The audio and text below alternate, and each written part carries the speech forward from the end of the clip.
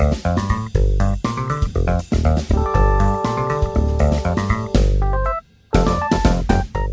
listening to Digital Now, an original business and technology podcast by Logic 2020. I'm your host, Matt Treville. Each episode, I will be interviewing a new expert to learn more about industry trends, fascinating new tech, shifting customer expectations, and the steps every business can take to stay ahead. Today, we have a very special guest joining us on Digital Now, Nick Kelly, Director of Visual Analytics at Logic 2020 and overall analytics guru. Nick used to work in the UI and UX field, but moved to analytics over 10 years ago. You've worked across the globe from Singapore and the Philippines to Ireland to now the US. And actually, this is a pretty fun fact. You've had the opportunity to design dashboards for Formula One drivers. I definitely want to hear more about that. But anyway, Nick, thanks for joining us today. I'm very happy to have you here. I'm very excited to talk about data-driven culture. But first of all, how are you? Thanks for having me, Matt. Doing great. Happy to be here. And it's been a fun journey. It's taken a long time. But yeah, really excited to be here talking to you and looking forward to it. Awesome. Well, I want to touch on this. 10 years ago, you were in visual analytics. I can't imagine there was much happening back then. Can you tell us a little bit about what it was like then, and then we'll get into the now a little bit later on? Yeah. It's a good point. It's been around. Like whenever I think I've been in it a while, there's always someone there who's been in it for 20 years, 30 years, and it's just been like they've seen it all before, and so quite often when I'm coming onto this stuff and I think I've found out something new, and it's like, yeah, no, so and so's been doing that for like the 1970s, and so for sure it seems like it's kind of new, but the whole reporting space has been around for ages, and but what I would say is when I got into it first, it was more definitely focused on the technology, that using the technology to solve our problems rather than the what we're going to be going into the cultural side of it, the people side of it. So to your point, there wasn't much going on the culture, but there was definitely lots going on the technology data side. So let's start simply, if you don't mind, because I'm not the subject matter expert here and I need you to help me. So there's a lot of people that's probably listening to this that don't know a whole lot about data literacy, data culture. Can you just give us a simple overview of what that is and why they should care about it? Yeah, for sure. And there is a few schools of thought out there. So the term was really popularized in the last few years by Jordan Morrow, and the idea is that we should be making our decisions based off data. And as as mundane as things as going to a meeting and using some form of data to support the decision making in a meeting, all the way up to, hey, how do we get our whole organization thinking about how they're going to leverage data? And it is a new term, but it has been around for quite a long time. But the great thing is there is more focus on it. And, we can probably get into it a bit later as well, but also Donald Farmer, talks about not using the term data literacy because, what if you tell someone, hey, you're not data literate? It doesn't sound great, right? It right? and so it can be offensive. So like the term is great, to describe like an organization and building up a culture around that. But to move on to that piece is like if you take data literacy and take it on a small scale and you blow it out to a whole organization, you can say, hey, look, let's have a data culture shift. And that really is does everyone seek to use data where appropriate, not always appropriate, but where appropriate to support the organization and its goals. And so, just very broadly speaking, that's how I would call, the data literacy piece and the data culture part of it. Well, data culture is what I want to talk about, actually, to start with. What challenges have you seen right now with building a data culture? So there's got to be some major issues that companies face when they're trying to change it. What are they? Yeah, if we were to start with even think of something as tactical as the tools that are out there, let's say are, various technologies that people use for reporting and for dashboards. Are people using them? And so even a base level of culture as, are you using the available tools that are there? A lot of folks aren't. Then there's what data is available? Are people using that? And the first barrier to look at there is really, can people find it? Can people find and access the data they're looking for? So it's not even a case of people aren't making decisions using data. Probably many of them want to, but it's just not available in the form that they want to have it there. So I'd say that's probably the first problem we have is the availability of tools and the availability of data. Then there's the people side of it is, well, how do people discover and access data? And then on top of that is getting the willingness for people to do it. So there's many layers to it. Broadly speaking, I think, there's a technology problem and there's a people problem to that. So essentially adoption, right? You're talking about with people, accepting it and saying, this is what we're using from now on. So my question on that is, if that's a huge part of the data-driven culture, does that come from top down or bottom up? Ideally it's both. Ideally, we're going to be, having some executive level initiative that's going to have budget. It's going to have potentially even structural implications to, how we serve people within the organization with data, but also then the management level buy-in, as well as the folks that are basically making the decisions day to day. That we're arming everyone, top down, bottom up. So what if you don't have leadership that has a data-driven mindset? What are the obstacles? Or I guess, what would you suggest for folks that are looking to get leadership to buy in? If you don't have the buy-in, we can go get those smaller wins, at a less executive level, and show the value. What happens when you do make more of these data-based decision-making? What happens? What's the implication? What's the win? How do we surface that to the executive? So establish quick wins. Now, again, none of this is new. This has been around for a long time, especially in the field of change management. Some of those tactics that would be used to get people on board and get people buy into, hey, look, there's something to this data culture thing, there's something to this data literacy thing. We've got a few wins we can reference. Let's go scale it. On change management, right? Because that's, you spoke about adoption, you spoke about leadership. If it's coming from top down, you need good change management, right? So what is the importance of it, and sort of what tactics can you recommend for adoption of analytical assets? Yeah, it's funny, even behind me here, there's working out of the office, you have the kids running around all over the place half the day, right? Yeah. And welcome to 2020, mate. And one of the things the kids do is we have them doing jiu-jitsu, and their trainer will set goals for them. And one thing we had was okay, look, we could have the kids kind of just do that kind of blindly and not really have the wider view of how they're doing towards their goal. What does it mean for them, right? All these things to help them track. And so, what we decided to do was okay, let's just put up a chart here on the whiteboard, right? And we'll have them participate in that, so that they would start coloring it in and fill up a bar the more they're completing the goals. And so they're going to see this visual representation of, hey, you know what? I'm tracking my data and I can be motivated by that. And at the top of the bar, we had a few things there. Okay, if you hit your goal, you're going to get to, you can get a new Nerf gun, right? You can pick your Nerf gun. You're going to have That's awesome. like a $30 budget to go buy your gun. So that was one thing. It was just showing, how to motivate and get that change going with the kids, but also then to surface the importance of tracking data.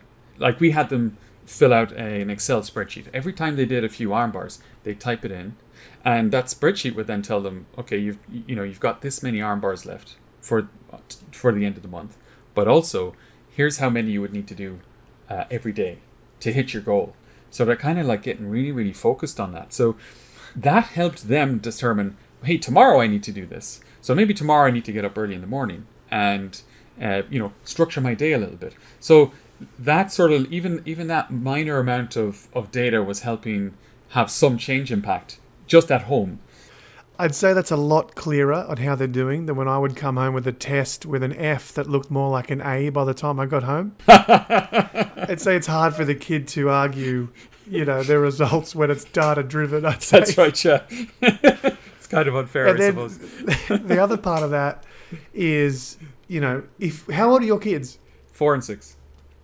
If you can get them to adopt, Power BI reports and things like that, I would challenge that you could get anyone to adopt it. But you're right. It's putting the right meaning behind it. It's they have to understand why they're doing it and what the value is on the other end, right? It's spot on, and that's like change management 101. What's in it for me? Yeah, It totally is, right? Yeah. In some regards, yeah, like it's a victory to get kids using data, but in others, they don't have any energy behind it, like in terms of negativity, right? They don't have any resistance behind it. If I want to do something new, I really have to I have to make fanfare about it. And Of course, and it has to be really super clear to you. It's like, hey Matt, this is different. It's not business as usual. We're completely changing things up here, and this is how. And Matt, we'd love your input on how to do that. Like, let's put our heads together and figure this thing out, because we're going to be part of the solution here, and that's really all the good change management stuff. It's like it's being transparent, it's getting the buy-in, and it's working together.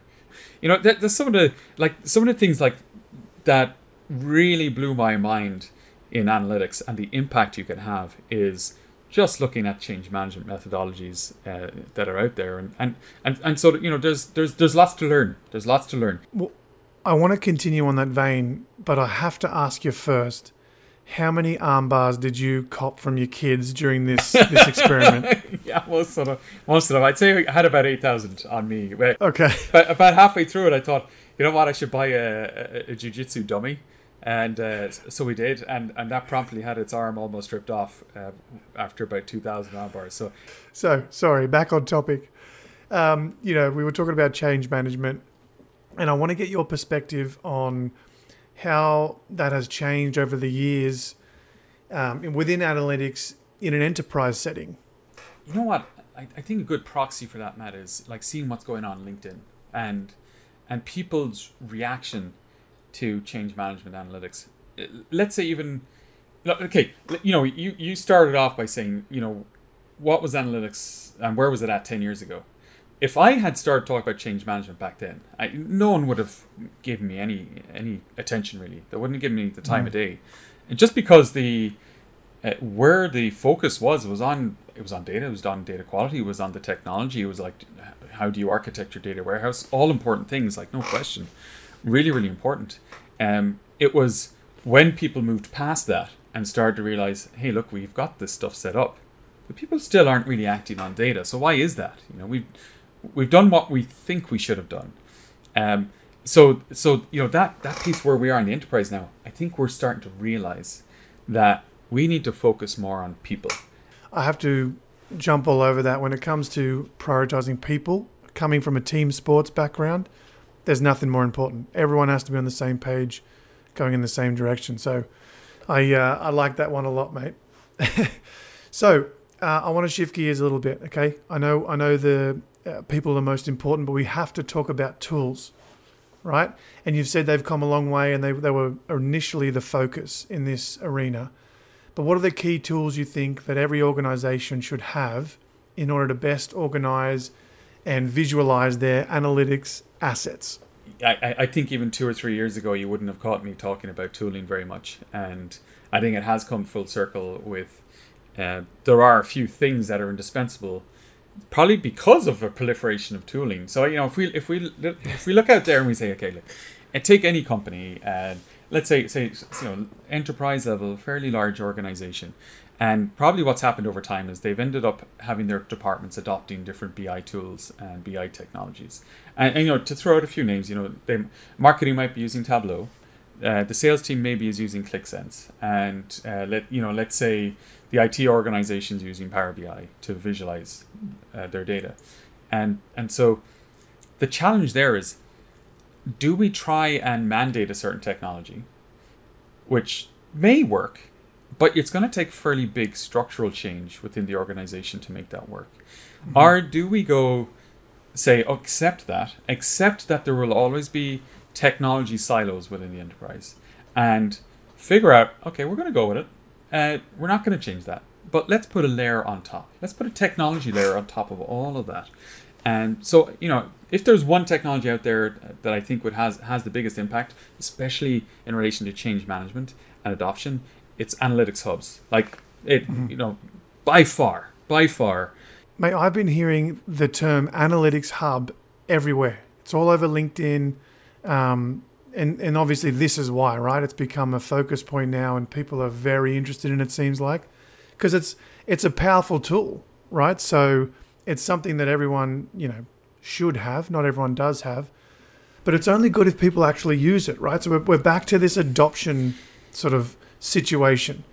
So do you have any tips and tricks for increasing adoption? Because like any tool that you implement, it has to be adopted, right? So yeah. I think that's an important thing for people listening to understand. Totally. And you just reminded me of it. Like it's so easy to forget. It's like, hey, technology is going to solve all our problems, and it's like that's kind of what got us into this situation.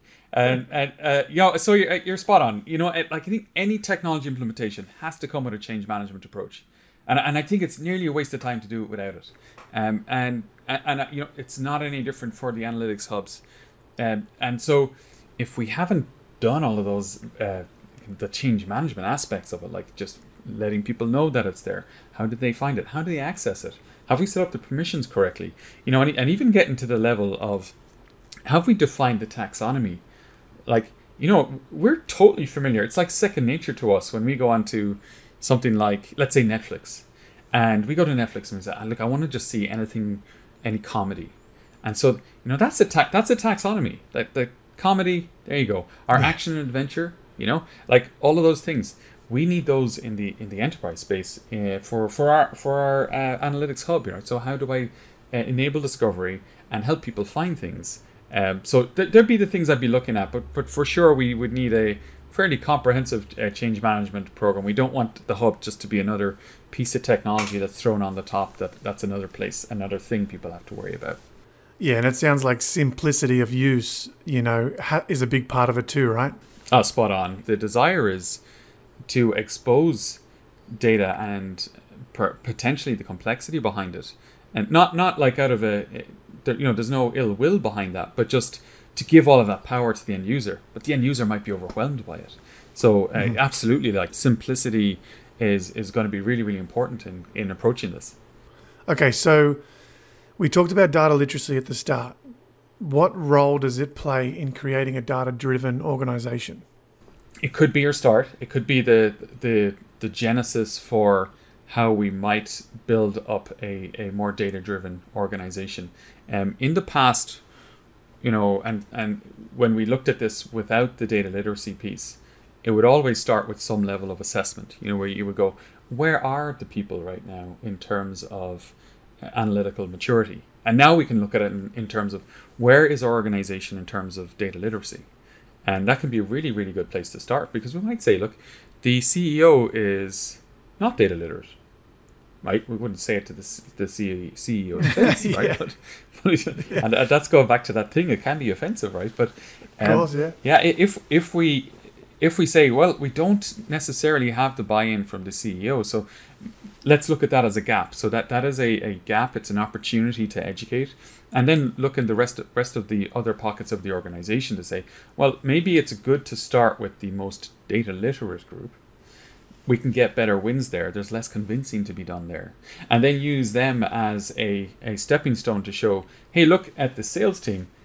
They've really, really embraced this data-driven culture piece here. Look, they've got great dashboards. They've really built trust with their data, and they're making decisions with it. And they've had this, 50% increase in productivity, or their sales are up 20% because of it, or whatever criteria or metrics we can get there to help sell another department and then the wider organization beyond. So I think that's one way. There are many, but that is one way you could certainly approach building a data-driven culture. Now, yeah, and that's my next question actually. is practical steps that companies can take so that their employees can start, adopting data literacy. Do you have any tips around that? Yeah, so if you do I mentioned the assessment, right? Start with the assessment. You have to start there anyway. But if it's in a small group, it's much easier to do. It's much more, you can tackle that. That's something you can take on. And then develop this thing called a change plan. So what is our plan? How, understanding that people are really going to be key to making any of this stuff work. How are we going to communicate with folks to address the gaps that are there, any potential risks, and then start to look for, there's plenty of processes out there that you could follow. Like there is change management process out there. There's user experience process. There's all these different processes that you can start to leverage. And then look to do small baby steps, small iterations. Like we're not going to boil the ocean. You have to get these small little quick wins along the way, right? So don't focus on grand change. That will come. But if you focus on the small wins, then it's much easier to get the buy-in. And then also focusing on the education piece. So like doing brown bags, doing different sessions where you can invite people, maybe even internal webinars, internal workshops where you can get people on board. It is very hands-on and does require quite a bit of effort, but the reward is absolutely worth it. Yeah, and I think what you're alluding to is people first, right? And let's stay on the working from home situation. Obviously, tools, changes, all these things that are coming into workplaces when you're at home, it's different to the office, right? So, are these tactics transferable to the at-home workplace? Because when you're in the office and your manager or your leader is saying, we're going to do this and et cetera, it's different over a video call, so are they transferable? Yeah, I know.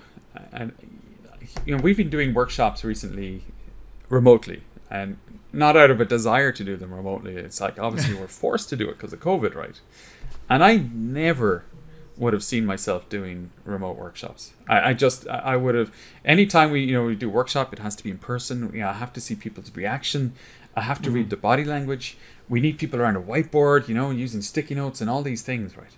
And then COVID came along, and it's like, like if you want to function, nope. Yeah, you got to do it. You got to use the remote world, and so that was certainly a big shift. But some of the tools then that help with that, like when people are at home, and they are, not having the physical experience that they would have had in the past, where they're able to interact with the whiteboards and various things like that, or just show up in meetings and read body language. As simple as that is. What I have noticed is useful is like I end up using virtual whiteboards a whole lot more, and something I would have avoided in the past. Is it as good as doing a whiteboard in person? Look, for me, it's not, but it is way better than just a regular video call. Way, way, way better. So I have that interaction. So that's one piece that I've noticed is a difference. But also then on the to go back to the Analytics Hub, having that element of being able to collaborate, being able to give ratings, that makes the remote world more manageable for sure. And I would even say in aspects preferable, in terms of productivity and in terms of just being able to have the time to find the things you need to find, and a hub being able to enable that and unlock that for people. Well, that was going to be my next question. It sounds like you just answered it. What's the most important thing, or where should people be focusing on for the rest of 2020 into 2021, to make sure they have a data-driven culture? You've mentioned tools, training, change management, but is it the Analytics Hub that's probably the most important? Yeah, I think there's one thing that we could tangibly put our finger on. It's Analytics Hubs. Just because, not in and of itself that it's a solution, but it can be a vehicle for the solution. Let's say you've got your change management program. You can surface all of those materials and the training on a hub. You can drive the data culture through a hub. The hub is going to be a big focus, certainly towards the end of the year, but I think then going forward, 2021, certainly it's a trend. Okay, well, mate, that's time for us today. I've really appreciated this chat. I really think it's an important topic right now, and just appreciate your subject matter expertise and the way you were able to simplify it for me. personally, I appreciate that. I hope people listening appreciate that too. So thanks again. Yeah, Matt, thanks a lot. Really appreciated it and enjoyed the conversation. No worries, mate. Speak to you soon. Thank you. Thank you. You've been listening to Logic 2020's podcast, Digital Now. To learn more, visit our website at logic2020.com or follow us on social media. See you next time.